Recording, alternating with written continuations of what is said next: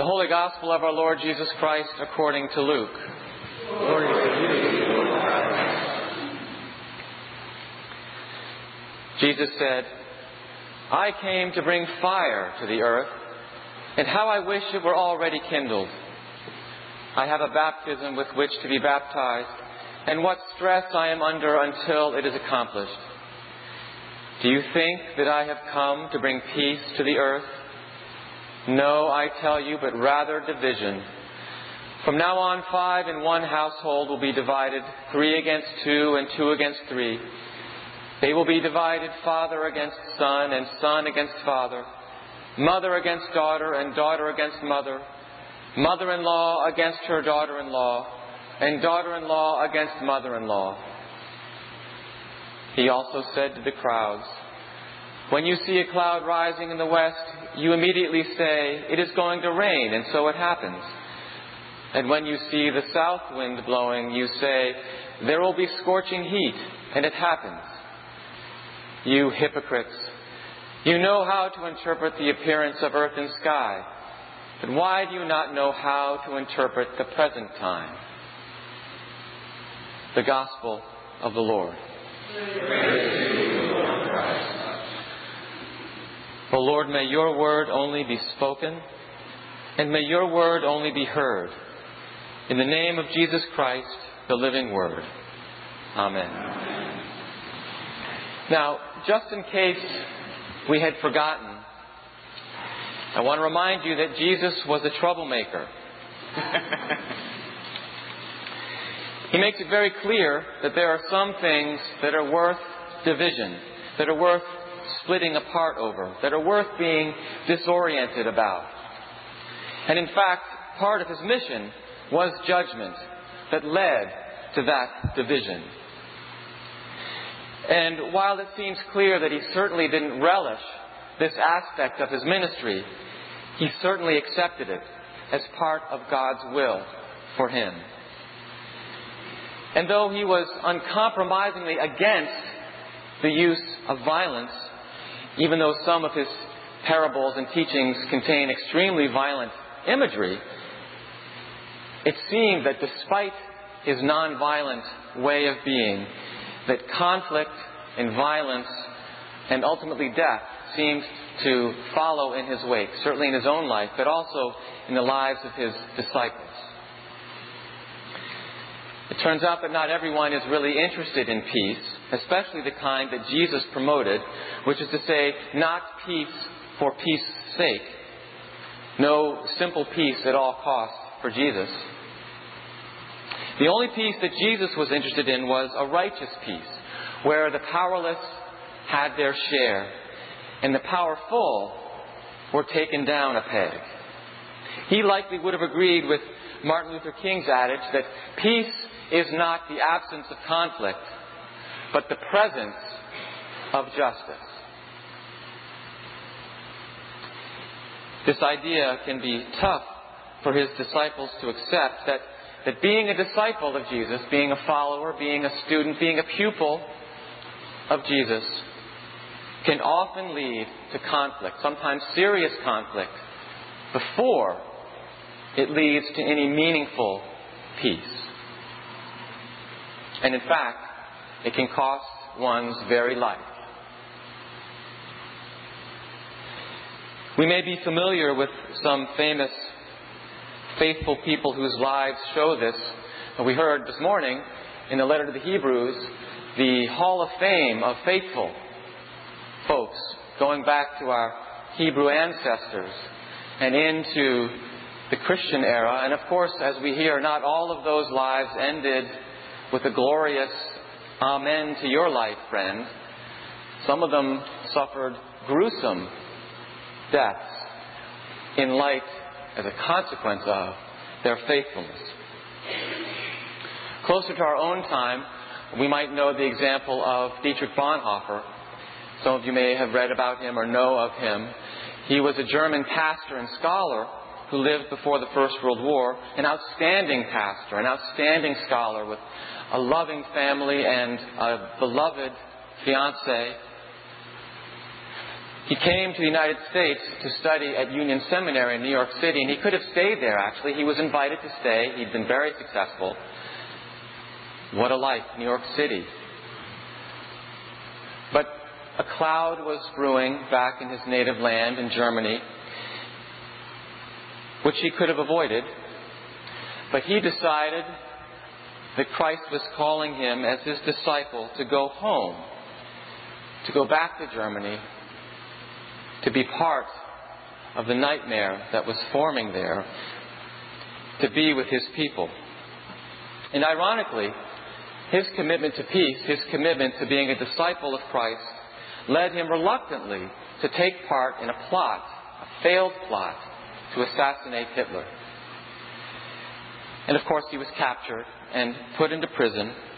And he himself was executed in 1944, beloved, again ironically, of the guards who took care of him, who smuggled his letters out to the world and to his loved ones, to his beloved Mary, his fiancée, who let his family bring in Christmas trees and all kinds of things into his cell.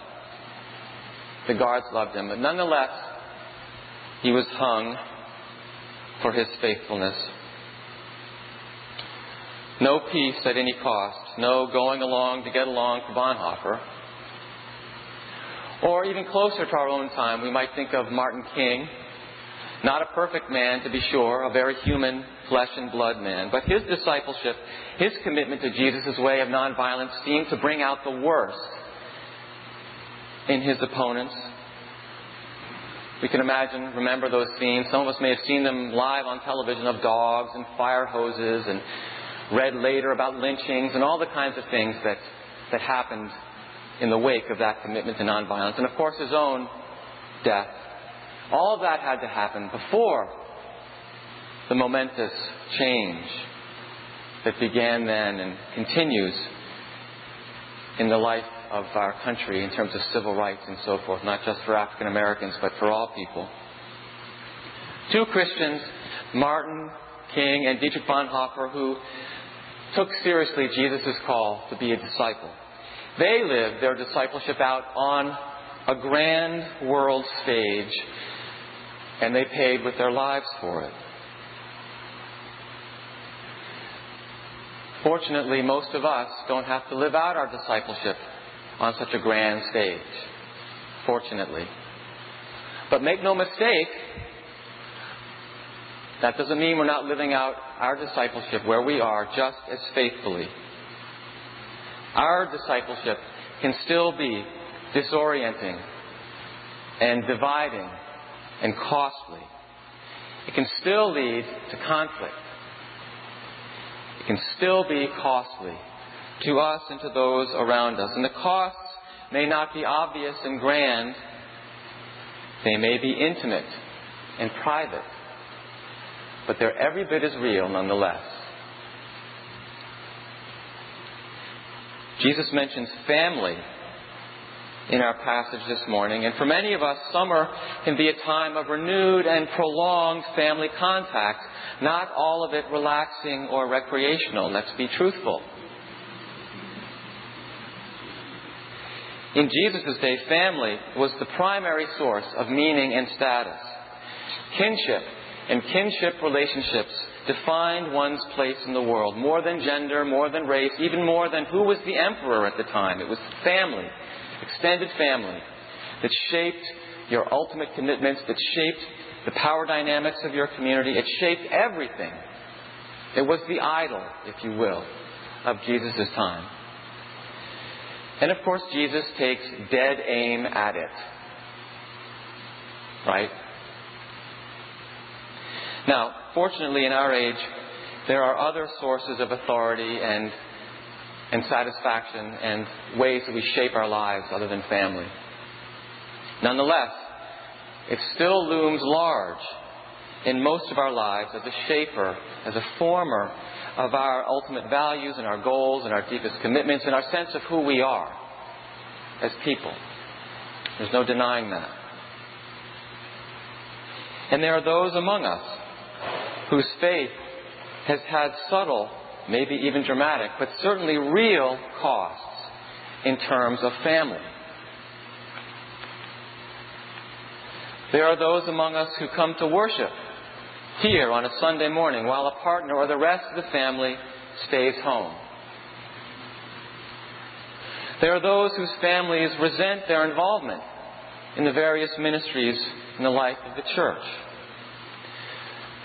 Now, these conflicts may be low level, kind of a hum in the background, and they may only kind of rise a little bit on a Sunday morning per se, but they are real, and they drain our energy nonetheless in terms of anger or sadness, anxiety.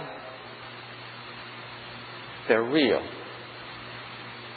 And there are those who've chosen a costly, maybe financially as well as emotionally to ourselves and to others in the family, to care for loved ones in the right way, because it's the right thing to do. But it may cause conflict in the family as to how that care is going to happen. There are those among us who may be cast as troublemakers in our families because, we just can't settle for peace based on fear of making waves. We seek peace, not a ceasefire. We try to tell the truth as we see it, maybe not as tactfully or as lovingly as we might, as Jesus would have us do it perhaps. And we hope that real peace comes. The real peace that comes from airing out things that are hard to look at.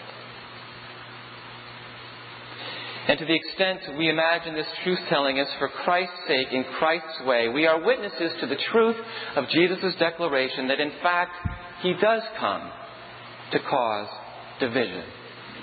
In Matthew it puts it more strongly, I have come bearing a sword. Not division for its own sake, not a sword for its own sake, but as a necessary pathway to peace that is real and lasting, and out of love for Him who loves us without limit. I am reminded of the wonderful concluding blessing in our prayer book. It comes at the end of Rite 1, which is the more traditional language that we sometimes use in our worship. And that blessing goes like this. The peace of God which passeth all understanding, keep your hearts and minds in the knowledge and love of God. The peace of God which passeth all understanding. Beneath the tempest and division and strife and conflict that often accompanies truth-telling to ourselves and to others, Jesus reminds us of that peace that only comes when we do what we know in our hearts is right and faithful and just and true, as best as we can discern it. Right? We're not perfect. But as best as we can discern it and live it out as faithfully and humbly as we can. Beneath that truth-telling and that conflict is peace.